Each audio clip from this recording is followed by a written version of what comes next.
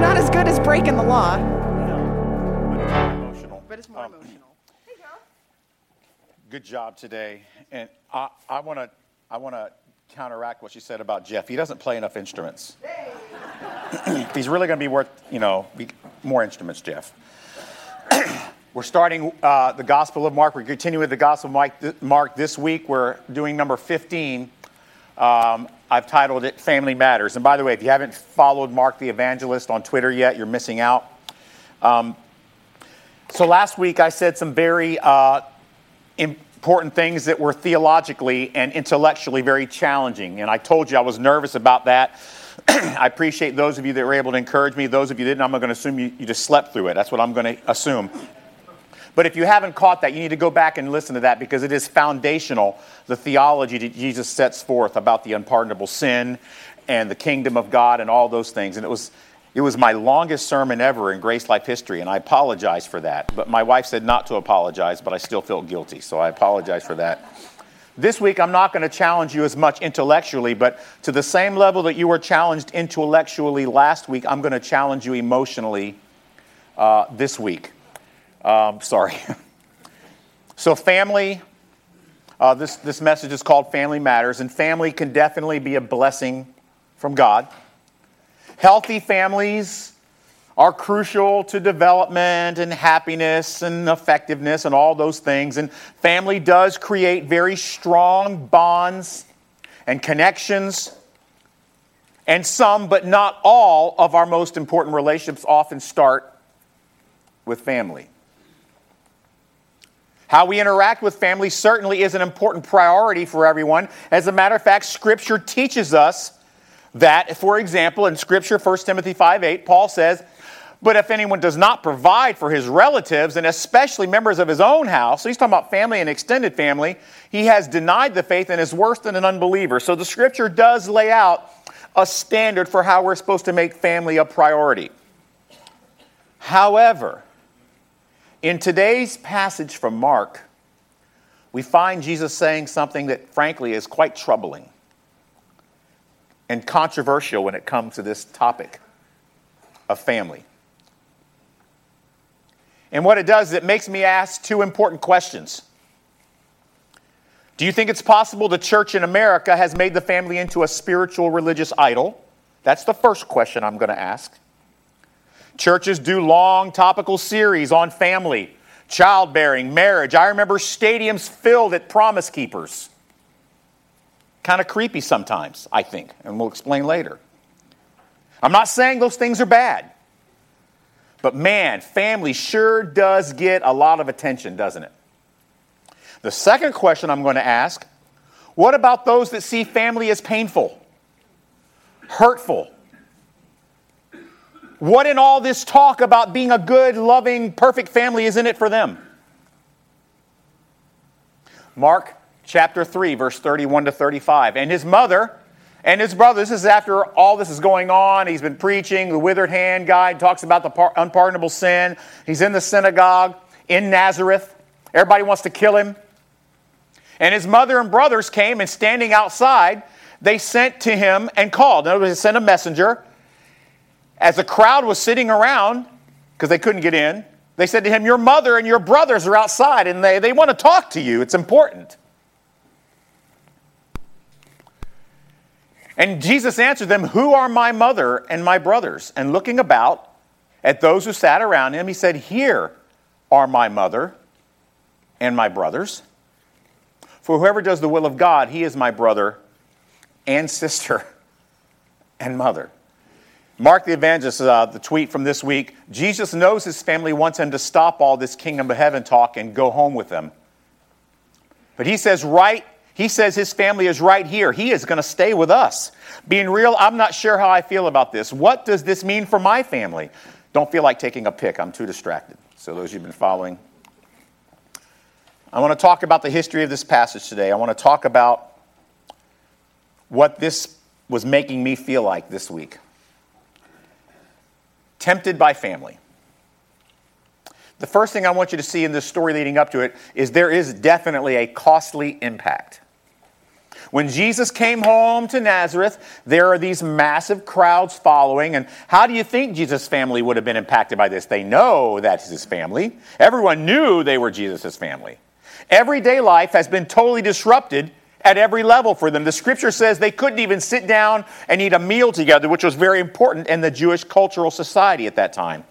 It wasn't they're saying, well, they couldn't even eat a meal. What they're saying is they couldn't even enjoy the most important part of the family day. Then you have what Jesus says or does. It triggers two really expansive responses. First of all, he'll say something and people are so angry they want to kill him. Wrath. Or he'll do something that gives people this absolute feeling of desperation. I've got to get near him to get healed, to get something from him. Jesus, this is his family talking. Religious leaders are infuriated with you. They're calling you Satan. And the crowds, they constantly want you to heal them. Jesus, it's gotten to a point where you can't even live a normal life.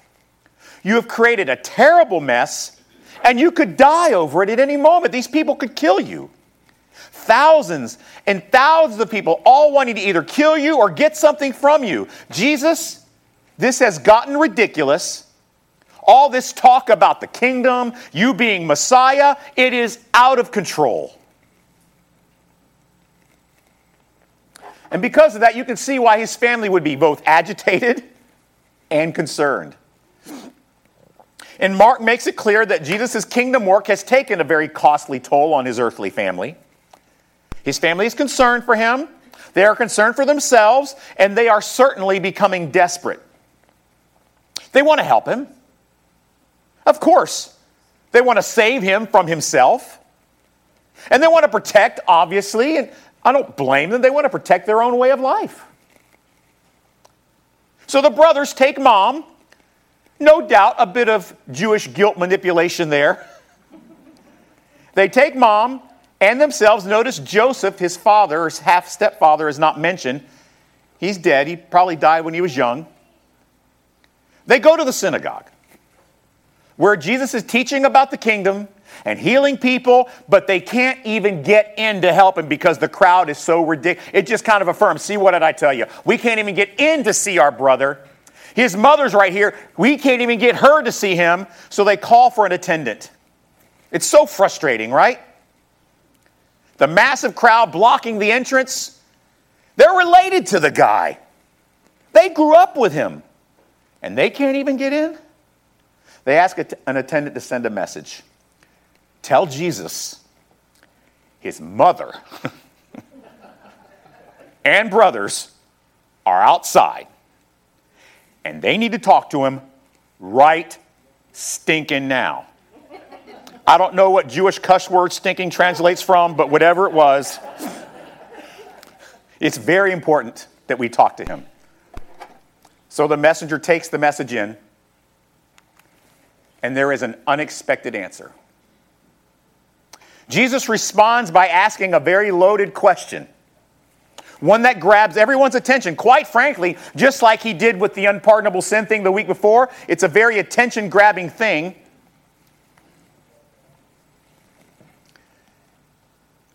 Who is my mother? Who are my brothers?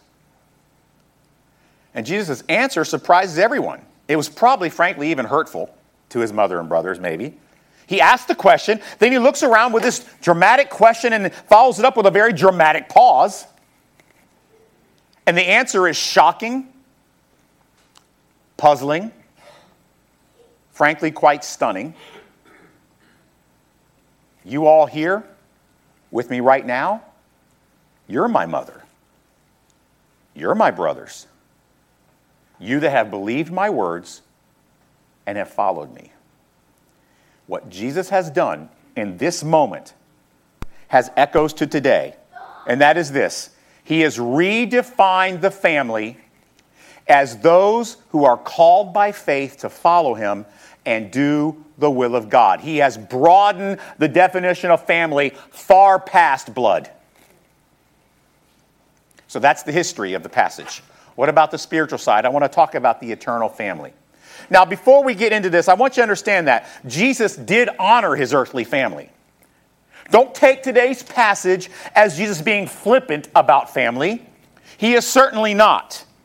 As a matter of fact, a couple of examples of this, while hanging on the cross with the fate of the world on his shoulders, about to die for sin, what does the scripture say happens? He is concerned for his widowed mom as she watches her firstborn, who is about to die a brutal, horrible, painful death.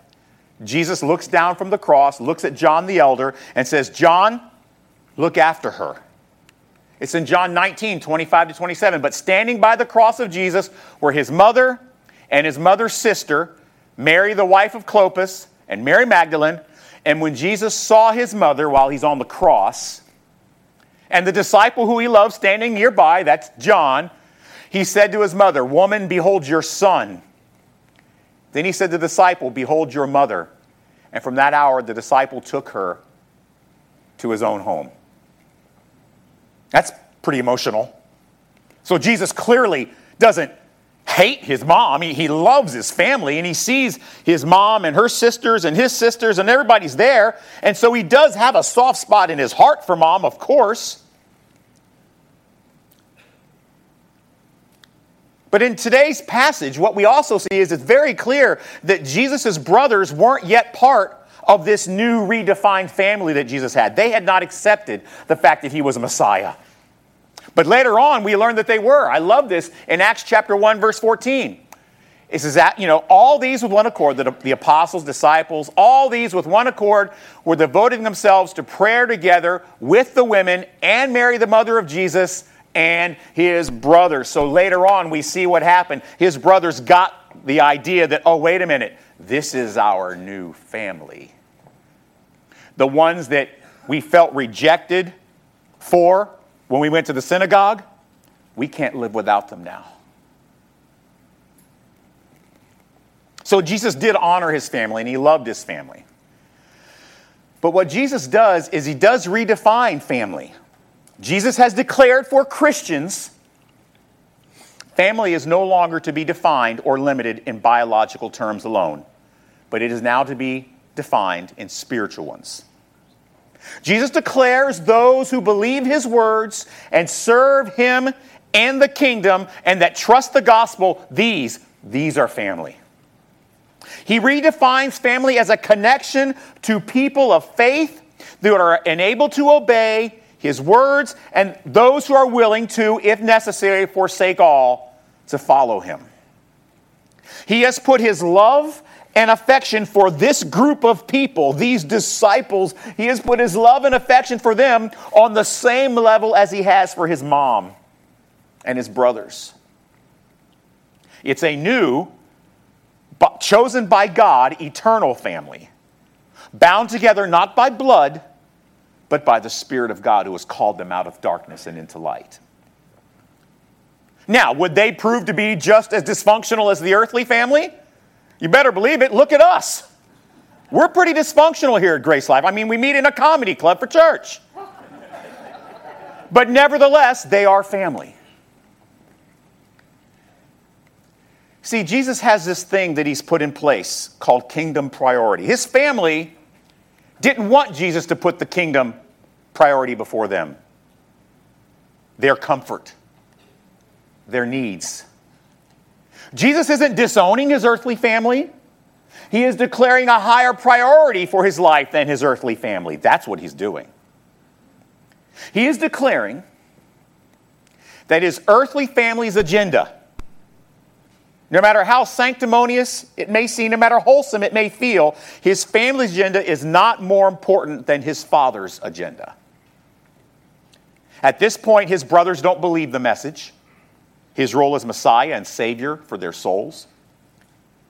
So what he's actually saying to them is this. When they say, Jesus, come out and talk to us, you know what he's really saying? No, you come to me. Don't ask me to come to you. Family, if you're my family, don't ask me to come to you. If you're my family, you will come to me. We know this because that would be consistent with what he teaches throughout his public ministry. Here are some verses you are not going to like. Matthew 10, 34 to 39. Do not think that I have come to bring peace to the earth. I've not come to bring peace, but a sword. For I have come to set man against his father, and daughter against her mother, and daughter-in-law against her father-in-law. And a person's enemies will be those of his own household. Man, that sucks. Whoever loves father or mother more than me is not worthy of me. And whoever loves son or daughter more than me is not worthy of me. And whoever does not take up his cross and follow me is not worthy of me. Whoever finds his life will lose it, and whoever loses his life for my sake will find it. Well, that's fun. Then there's an example in Luke chapter 9, 59 to 62. And to another he said, follow me. But the guy says, Lord, let me first go and bury my father. Jesus said to him, leave the dead to bury their own dead. But as for you, go and proclaim the kingdom of God. Yet to another he said, yet another said, I will follow you, Lord, but let me first say farewell to those at my house. Jesus said to him, no one puts his hand to the plow and looks back is fit for the kingdom of God. That's tough stuff, huh? I asked Al about this before church. And Luke 14:26 came up. He was saying, well, doesn't Luke say, if anyone comes to me and does not hate his own father and mother and wife and children and brothers and sisters, yes, even his own life, he cannot be my disciple? Al says, I'm good with hating my family. It's very clever. But see, here's what's really going on here. Jesus is teaching us that a spiritual family, in many ways, even though you can't see it, is far superior to an earthly one. Because these family bonds we have here are eternal. I want to talk about the personal side. I want to talk about a family of hope. This was the Sunday sermon preview this week. Is it possible to love family too much? That was the question I asked. Frankly, that was the question I was left asking myself this week. Do you find this severe challenge that Jesus offers, not just in this example with his family, but with the verses we read in Matthew and Luke, do you find this at odds with your view of family extremely problematic? I mean, are we just supposed to ignore this? Pretend he didn't really mean it? Even though he said it 6 different times, he doesn't really mean it. If not, then what is it supposed to mean? I think that there are 2 personal applications. One or both are ones that each one of you need to heed. Here's the first personal application: when family is an idol. I've been in ministry a long time. Full-time, part-time, in churches, whatever. I have seen this. There are some people who worship their families. It's not that they love them, that's fine. This is different. They worship them. And think about this. Most church promos, whether it's a bulletin board or a Facebook ad or a video, whenever they're trying to recruit people into their doors, into their church programs, most church programs are full of young, beautiful families that are in great shape.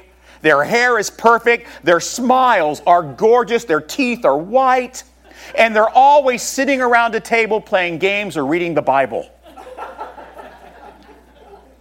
It's a family church. And Al was joking around. We were talking about this. And, it's a family church. And that's okay. If your family's not good, we'll make it just like this one. Come into our church. We'll heal all your family wounds. You two will have white teeth and great hair. And read the Bible with your kids.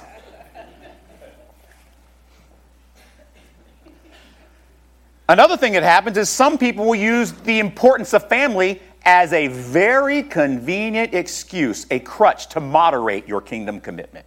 Well, I could, but family first. It's also the reason why your family and your love for them could end up being a prime target to be used as a temptation that keeps you sidelined in kingdom work, on the bench. When we idolize the concept of family, what we are doing, follow me here. When you idolize the concept of family, here's what you're doing. You're placing your hope for joy in something or someone other than Jesus. Here's what you think. If I can just do a good job with my kids and my wife and my dog and my mortgage, all that, if I do a good job with that, I will have some pretty good satisfaction in life. Tim Keller has a quote that I found this week. The human heart takes good things like a successful career, love, material possessions, even family, and turns them into ultimate things. Our hearts deify them as the center of our lives because we think they can give us significant security and safety and fulfillment if we can attain them. Here's the problem. This is my second application for this week. When family fails, Jesus doesn't. Question, do you think the message the church teaches in general about family can be hurtful? Maybe even discouraging to some? Some of you in here are very fortunate. You have strong, healthy families. They're functional, they're whole, you get along, it's really cool. Sadly, right now, that's more uncommon than common for most people, even in this room. Many of us, Pastor Joe included, have families that are a mess. They're chaotic, they're painful, they're dysfunctional beyond repair. In fact, for some of you in this room, your biological family has been the worst, most painful part of your life. Christ followers who through no fault of their own, or perhaps maybe sometimes fault of your own, have painful experiences that are associated with your biological family. Chaotic, messy, unfixable, and what are they supposed to do with this family first idea? Why would I want to do that? Every time I interact with my family, it's a slap in the face, a stab in the back. Costs me money, time, emotion, heartache. You're telling me family first around the table? I don't want to be anywhere near these people. So can you see how sometimes when a church idolizes family, it can put a really painful, unfair burden, even guilt, on single moms, widows, single dads, orphans? What are they supposed to do about this beautiful picture of the family in the church advertisement? See, what Jesus does for us, church, in redefining what family is, it's not demeaning to earthly family. That's not the point. What it really is, when he redefines it, says, my mother and my brother and my sisters are those who follow me. It's actually a message of hope. Blood family, as precious as it is temporary at its very best. It can't save you. It can't get you to heaven, and it cannot be a source for eternal hope. It can be a hope for a good Christmas. Maybe. A healthy earthly family can certainly bring some earthly comfort and satisfaction, but it cannot bring you redemption, forgiveness, or eternal hope. And when Jesus redefined family, think of how healing that could have possibly been for some that were in this group. Maybe it's healing for some of you in here right now. Can you see how Jesus' new definition of family provides hope and healing for so many that are in a broken and fallen world? Because unlike your earthly family, this new spiritual family enjoys eternal hope together. Joy, which is what? The supernatural satisfaction with the presence of God over anything else. And peace for everyone that is called into it. This new family provides bonds and support your earthly family has failed to give you, has failed to deliver on. And let me tell you something. While some of you have a good earthly family, some of you know what I'm talking about right now. That if it wasn't for your church family, you would be lost, hopeless, devastated, alone, and a total chaotic mess. But for some reason, God has decided to redefine family through the work of Christ on the cross and say, hey, listen, it's okay. I've made a new way to have a family. And it's based upon eternal truth, not who your DNA is from.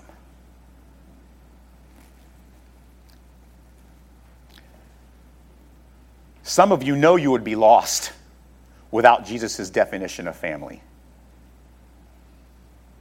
In fact, knowing the earthly pain your earthly family has brought you, it fills you with gratitude when you are with your church family. So I'll end with this. So, who do you think Apostle Paul thought was his family? You guys know I love the book of Philippians. I hear there's a good book out on it called The Grace Life. You should get it for full price. And then Paul does something in Philippians chapter 1 that I think describes exactly what this new family looks and feels like.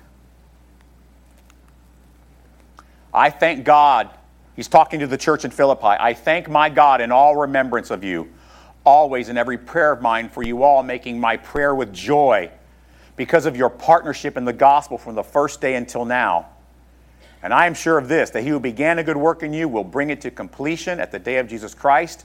It is right for me to feel this way about you all because I hold you in my heart. For you are all partakers with me of grace, both in my imprisonment and in the defense and confirmation of the gospel. For God is my witness how I yearn for you with all the affection of Jesus Christ. Isn't that awesome? This is the new definition of family.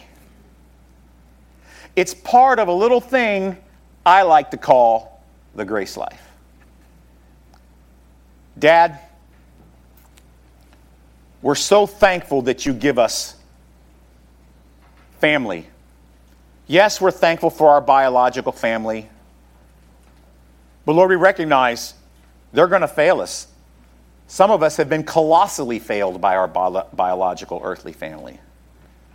But then you give us this message of hope about this new family that can be held together because of a common calling out of darkness into light, into salvation and grace through faith. And you say to us, those who hear my words and follow me, they are my mother, they are my brother, they are my sisters. So Jesus, thank you for making me your brother.